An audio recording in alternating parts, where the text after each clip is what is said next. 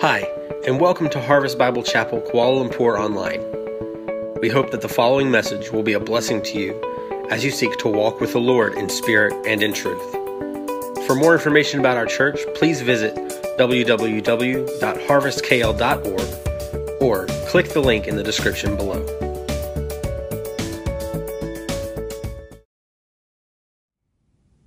Greetings, Harvest family. It's a joy to be able to share with you this morning. And I know this is still not the most ideal circumstances of still going online, but hopefully soon that will change. We are aiming for next week to be live, and so that's really exciting.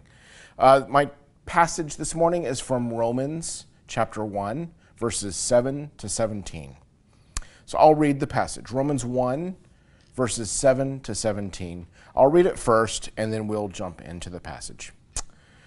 To all those in Rome who are loved by God and called to be saints, grace to you and peace from God our Father and the Lord Jesus Christ. First, I thank my God through Jesus Christ for all of you, because your faith is proclaimed in all the world.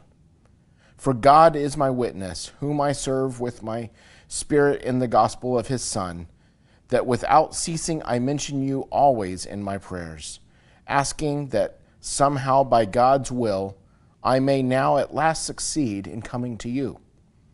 For I long to see you, that I may impart to you some spiritual gift to strengthen you, that is, that we may be mutually encouraged by each other's faith, both yours and mine. I do not want you to be unaware, brothers, that I have often intended to come to you, but thus far have been prevented, in order that I may reap some harvest among you as well as among the rest of the Gentiles. I'm under obligation both to the Greeks and to the barbarians, both to the wise and to the foolish. So I am eager to preach the gospel to you, also who are in Rome. For I am not ashamed of the gospel, for it is the power of God for the salvation of everyone who believes, first to the Jew and also to the Greek. For in it the righteousness of God is revealed from faith for faith, as it is written, the righteous shall live by faith.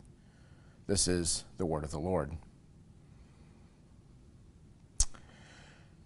I wanted to start with this passage because for two reasons, really. Partly just because it is the Apostle Paul longing to be face-to-face with the brothers and sisters in Rome. And in the same way, I long to be with you, being able to get to know you. At this point, it's harder to get to know each other in the church. The other thing is that this passage introduces Paul's firm foundation for his faith, which is the gospel of Jesus Christ. And I felt like that's the best starting point for us.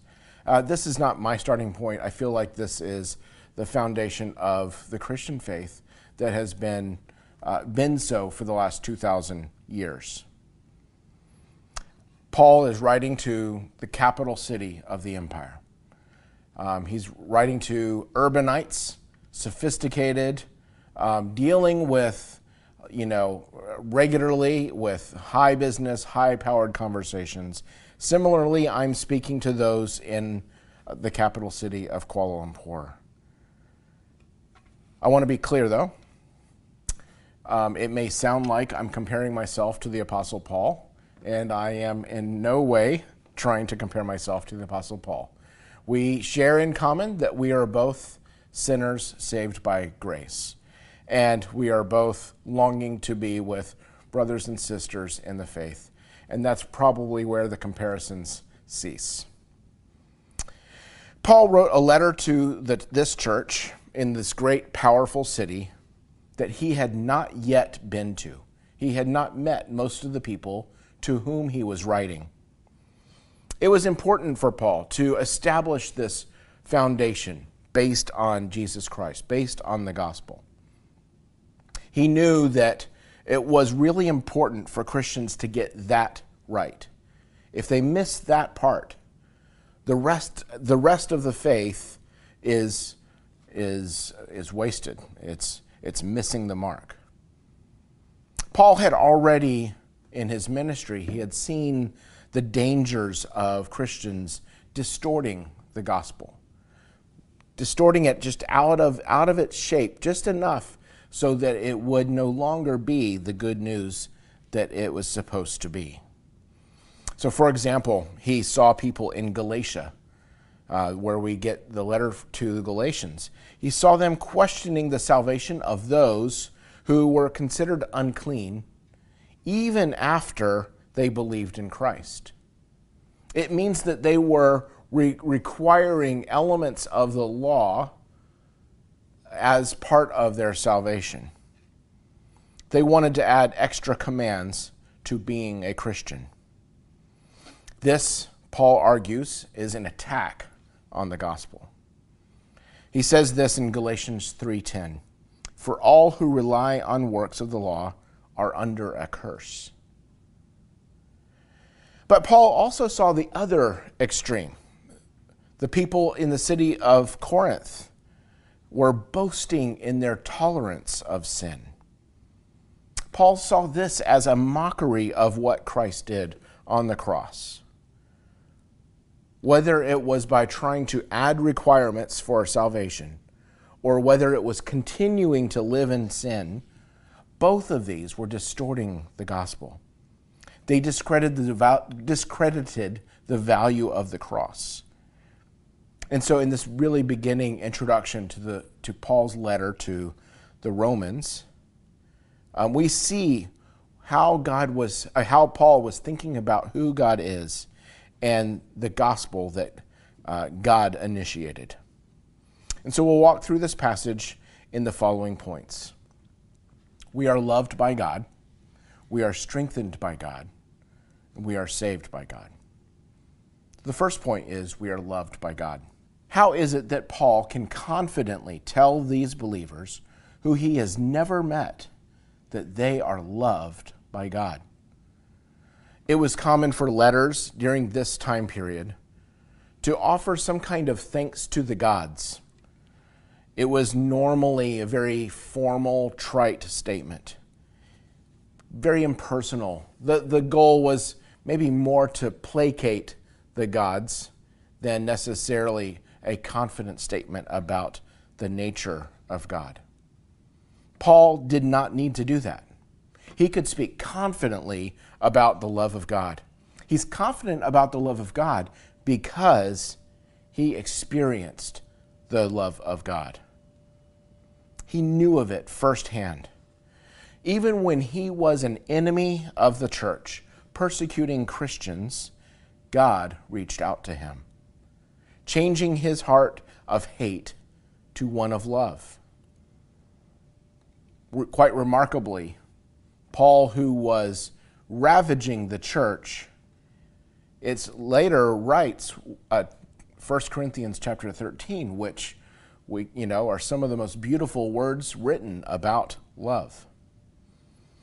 Paul completely understood that the change that occurred in his life was not from within, but it was God intervening because it is who God is. The simple fact is God loves us. Zephaniah 3:17 describes God in just the most describes God's love in just the most extraordinary manner. It says this: "The Lord your God is in your midst, a mighty one who will save. He will rejoice over you with gladness.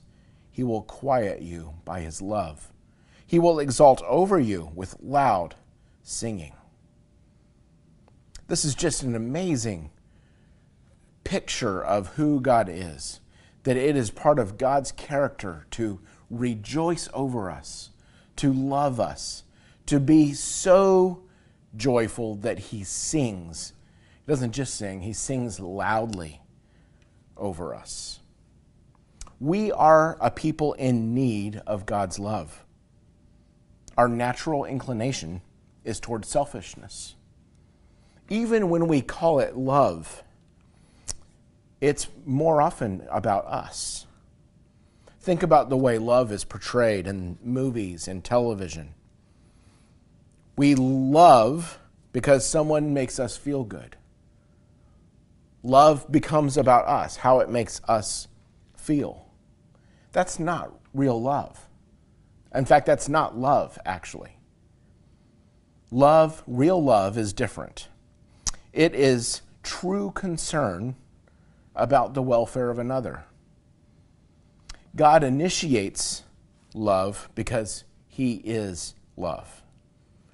1 John chapter 4, verses 8 to 10, tells us about this God of love. I'll read this passage. Anyone who does not love does not know God, because God is love. In this, the love of God was made manifest among us, that God sent his only Son into the world so that we might live through him. In this is love, not that we have loved God, but that he loved us, and he sent his Son to be the propitiation for our sins. What we discover here is that Jesus is the most perfect picture of love. And we know love because of this work of Jesus, because God, the God of love, sent his Son for our sakes. The second point is we are strengthened by God. I've lived in Southeast Asia most of my life. One tradition that I really appreciate is that when someone goes on a trip somewhere, it's the tradition to bring back gifts to friends and to family.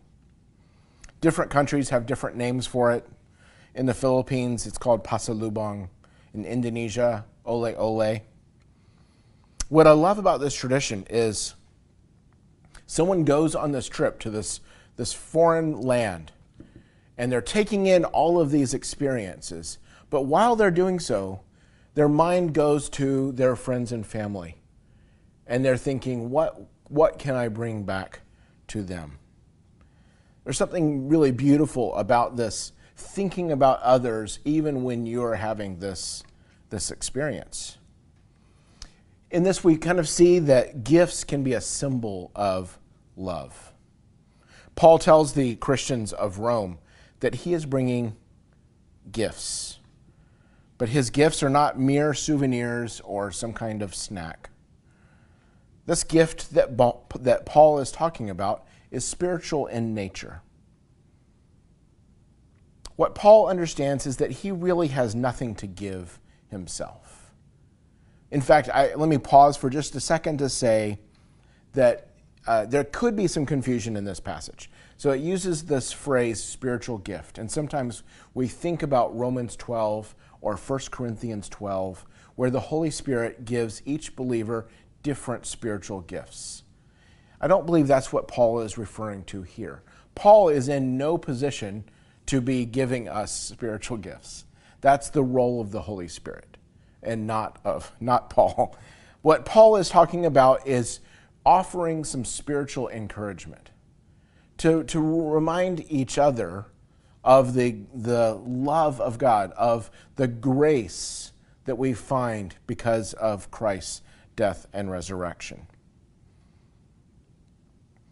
He knows that he can pass on something of great value. He desires to strengthen believers. In the next verse, in verse 12, he actually speaks of mutual encouragement in the gospel. Now remember, Paul is writing to believers. This is important to note, because sometimes we think of the gospel as only for someone who's not yet a Christian. But for Paul, the gospel is not merely the front door of Christianity. It's the whole house. We are in need of God's enabling. To walk with Christ requires daily rhythms and practices. In Luke chapter 9, verse 23, Jesus says this, "If anyone would come after me, let him deny himself and take up his cross daily and follow me. In other words, we have this understanding of this daily rhythm. The Christian life is not merely making sure that we get our second retirement in the afterlife taken care of. It's not merely about securing entrance to the afterlife. Jesus calls us to an intentional practice of daily laying aside our selfish desires. That is, taking up the cross and following Christ. The thing we can sometimes miss in the daily Christian walk is that it is not intended to be a solo activity. It is not intended to be done individually. One way we live out our Christian life is by doing so together. Paul wanted to offer spiritual encouragement to the Christians in Rome, and he knew that these brothers and sisters in Christ would also be able to offer spiritual encouragement to Paul. The Christian life involves our regular interaction with one another. In fact, the New Testament uses this phrase, one another, 52 times at least. And it instructs us how we are to relate to one another. Here are 3 quick examples. John 13:34 says, "A new commandment I give to you, that you love one another, just as I have loved you. You also are to love one another." And this command occurs 16 times in the New Testament, which indicates to me that we must really need to hear that we are to love one another. A second example, 1 Thessalonians 5:11 says, "Therefore encourage one another and build one another up, just as you are doing." Again, this emphasis on thinking about others and what is best for others, to build each other up, to encourage one another. And the third example comes from Hebrews chapter 10, verses 24 to 25.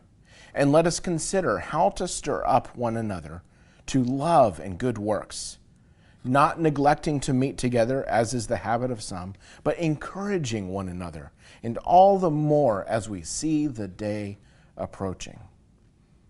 Just from these 3 examples, we get a sense for how this Christian life really should be a joint effort, a communal effort. Paul was putting this into practice. First of all, he was writing a letter to encourage the believers in Rome. Not only that, but in the letter, he says he intends to do the same when he finally sees them in person. How are we doing with these things? Is following Christ something you do daily?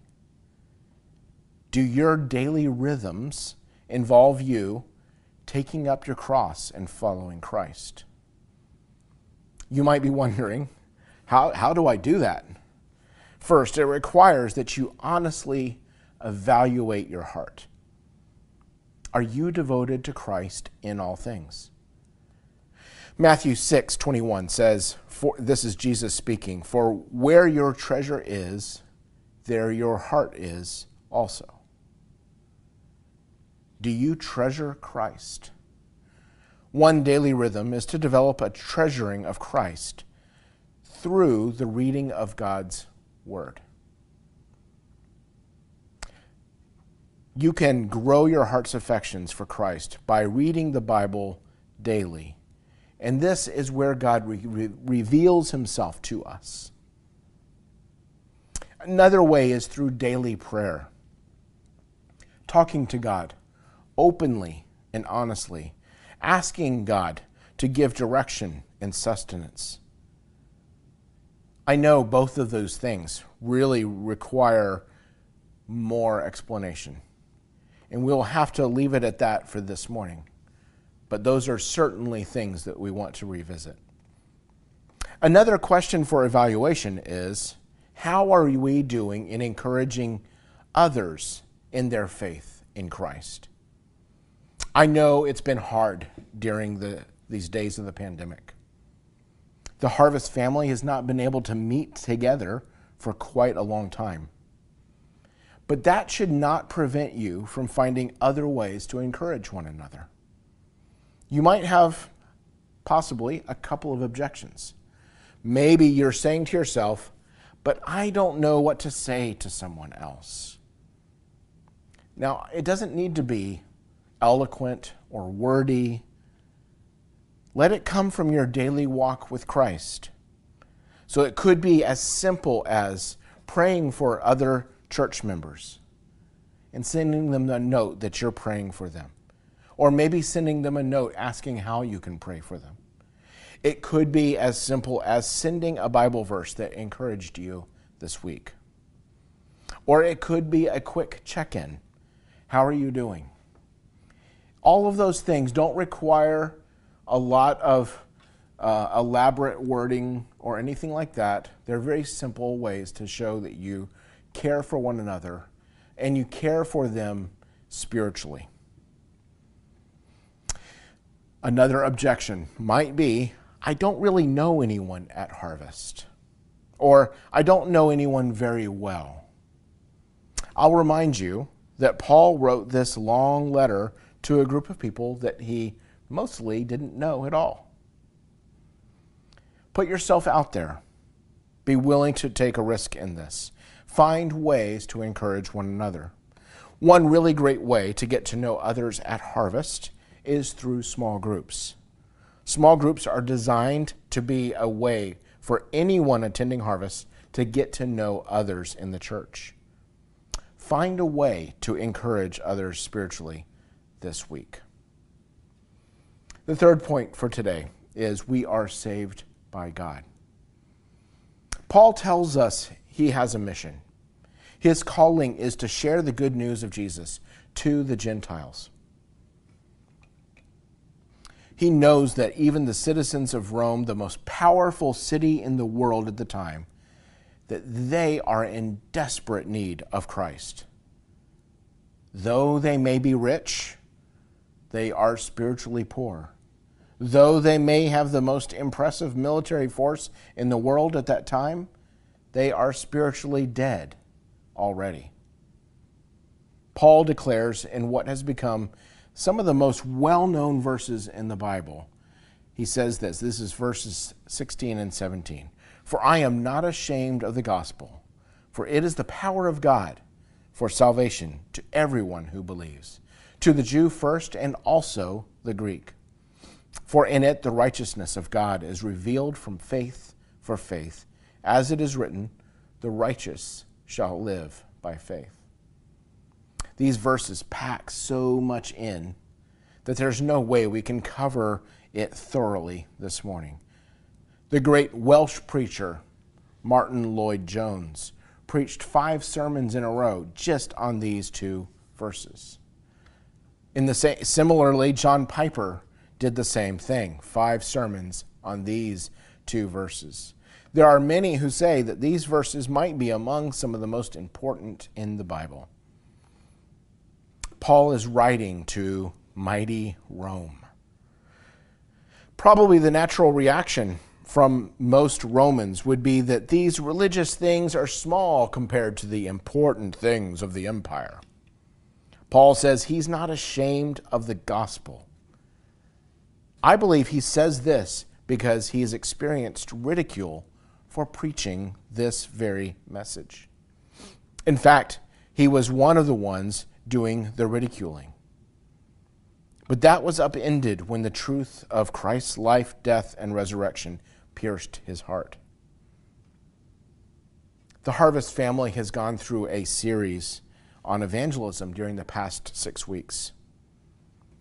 We've done so because we embrace the words in this passage, that it is the gospel that is the power of God for salvation for everyone who believes.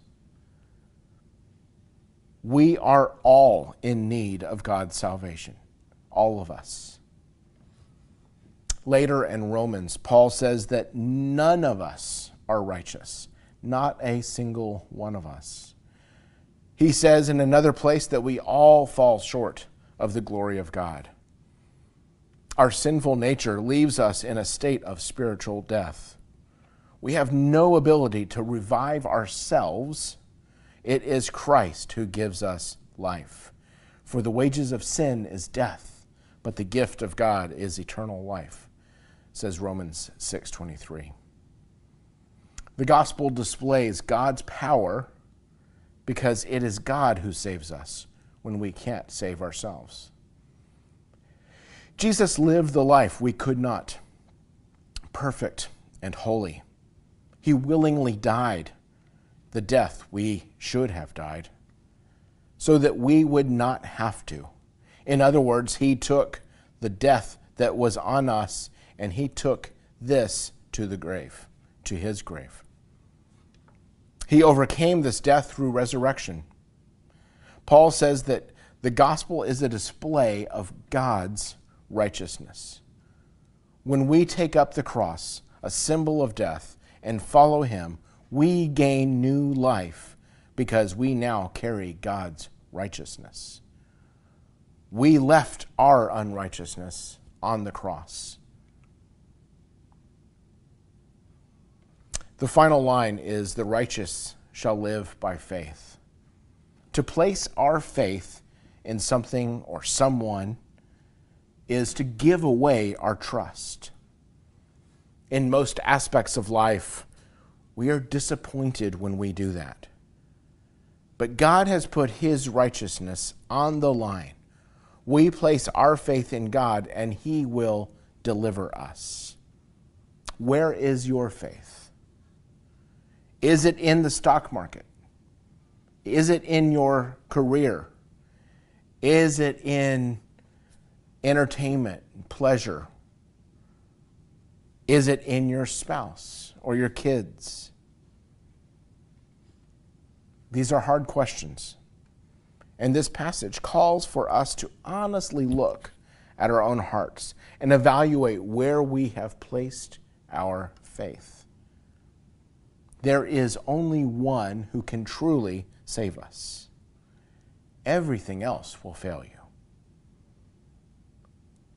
The extraordinary thing about this passage is there's a declaration that it is the righteousness of God is revealed. In other words, we no longer walk around with our unrighteousness. That when we place our faith, place our trust in Christ, we are able to walk around with the righteousness of God on us. And this is the extraordinary work of God himself, not our own doing. For us, it is to place our faith in Christ. In quick summary, here are a few things to consider. First of all, just a reminder that you are loved by God. As you are loved by God. And as those loved by God, we are called to walk with Christ daily. And part of walking with Christ daily is learning how to encourage one another in Christ. I'm just briefly, I don't know if you're on Twitter or not, but a quick glance at Twitter will reveal that the world is not the best at giving each other encouragement. We're much better at tearing each other down. If you have siblings, you may have experienced this even in your family life. So let's develop these patterns of encouraging one another in Christ. Most importantly, where have we placed our faith? Where have we put trust in for our lives? Have we placed our faith in ourselves? Even sometimes we claim to be Christian, we do go through all the Christian motions, yet we inadvertently place our faith in ourselves. Or have we placed our faith in Christ? And then lastly, if you have experienced Christ and experienced this miraculous heart change that Paul experienced a number of years earlier, then share it with others. When you experience a good thing, it is a natural thing to share it with others. Don't be ashamed to proclaim the gospel, and look for the ways that God's power will work in others. Let me close us in a time of prayer. Father, we thank you for your servant, Paul, and for the display of your righteousness at work in his life, that you moved him from the place of being an enemy of the church to being one who loved the church deeply, who would sacrifice everything for the sake of the church. Father, we thank you for his example in wanting to encourage brothers and sisters in Rome. Father, may we also do this. Show us how we can encourage one another. Bring to mind during this week fellow brothers and sisters who we can encourage. Bring to mind ways to encourage them. Show us how to love each other well, as you have called us to do. Father, as we examine our hearts, we ask that your Spirit reveal to us the ways in which we have pulled our trust away from you and placed it either in ourselves or on something else. Father, we ask that you would use this so that we might again experience what it is to be walking in Christ. Father, that you would give us boldness in sharing this good news, this message, fully understanding that it is you at work. It is your power. All we need to do is proclaim you and then watch you work in others. Father, as we go this week in all that we do, at home and work, in studies, Father, I pray for the Harvest family that we might glorify you, that we would walk with you daily in all of these things. It's in the name of Jesus we pray. Amen.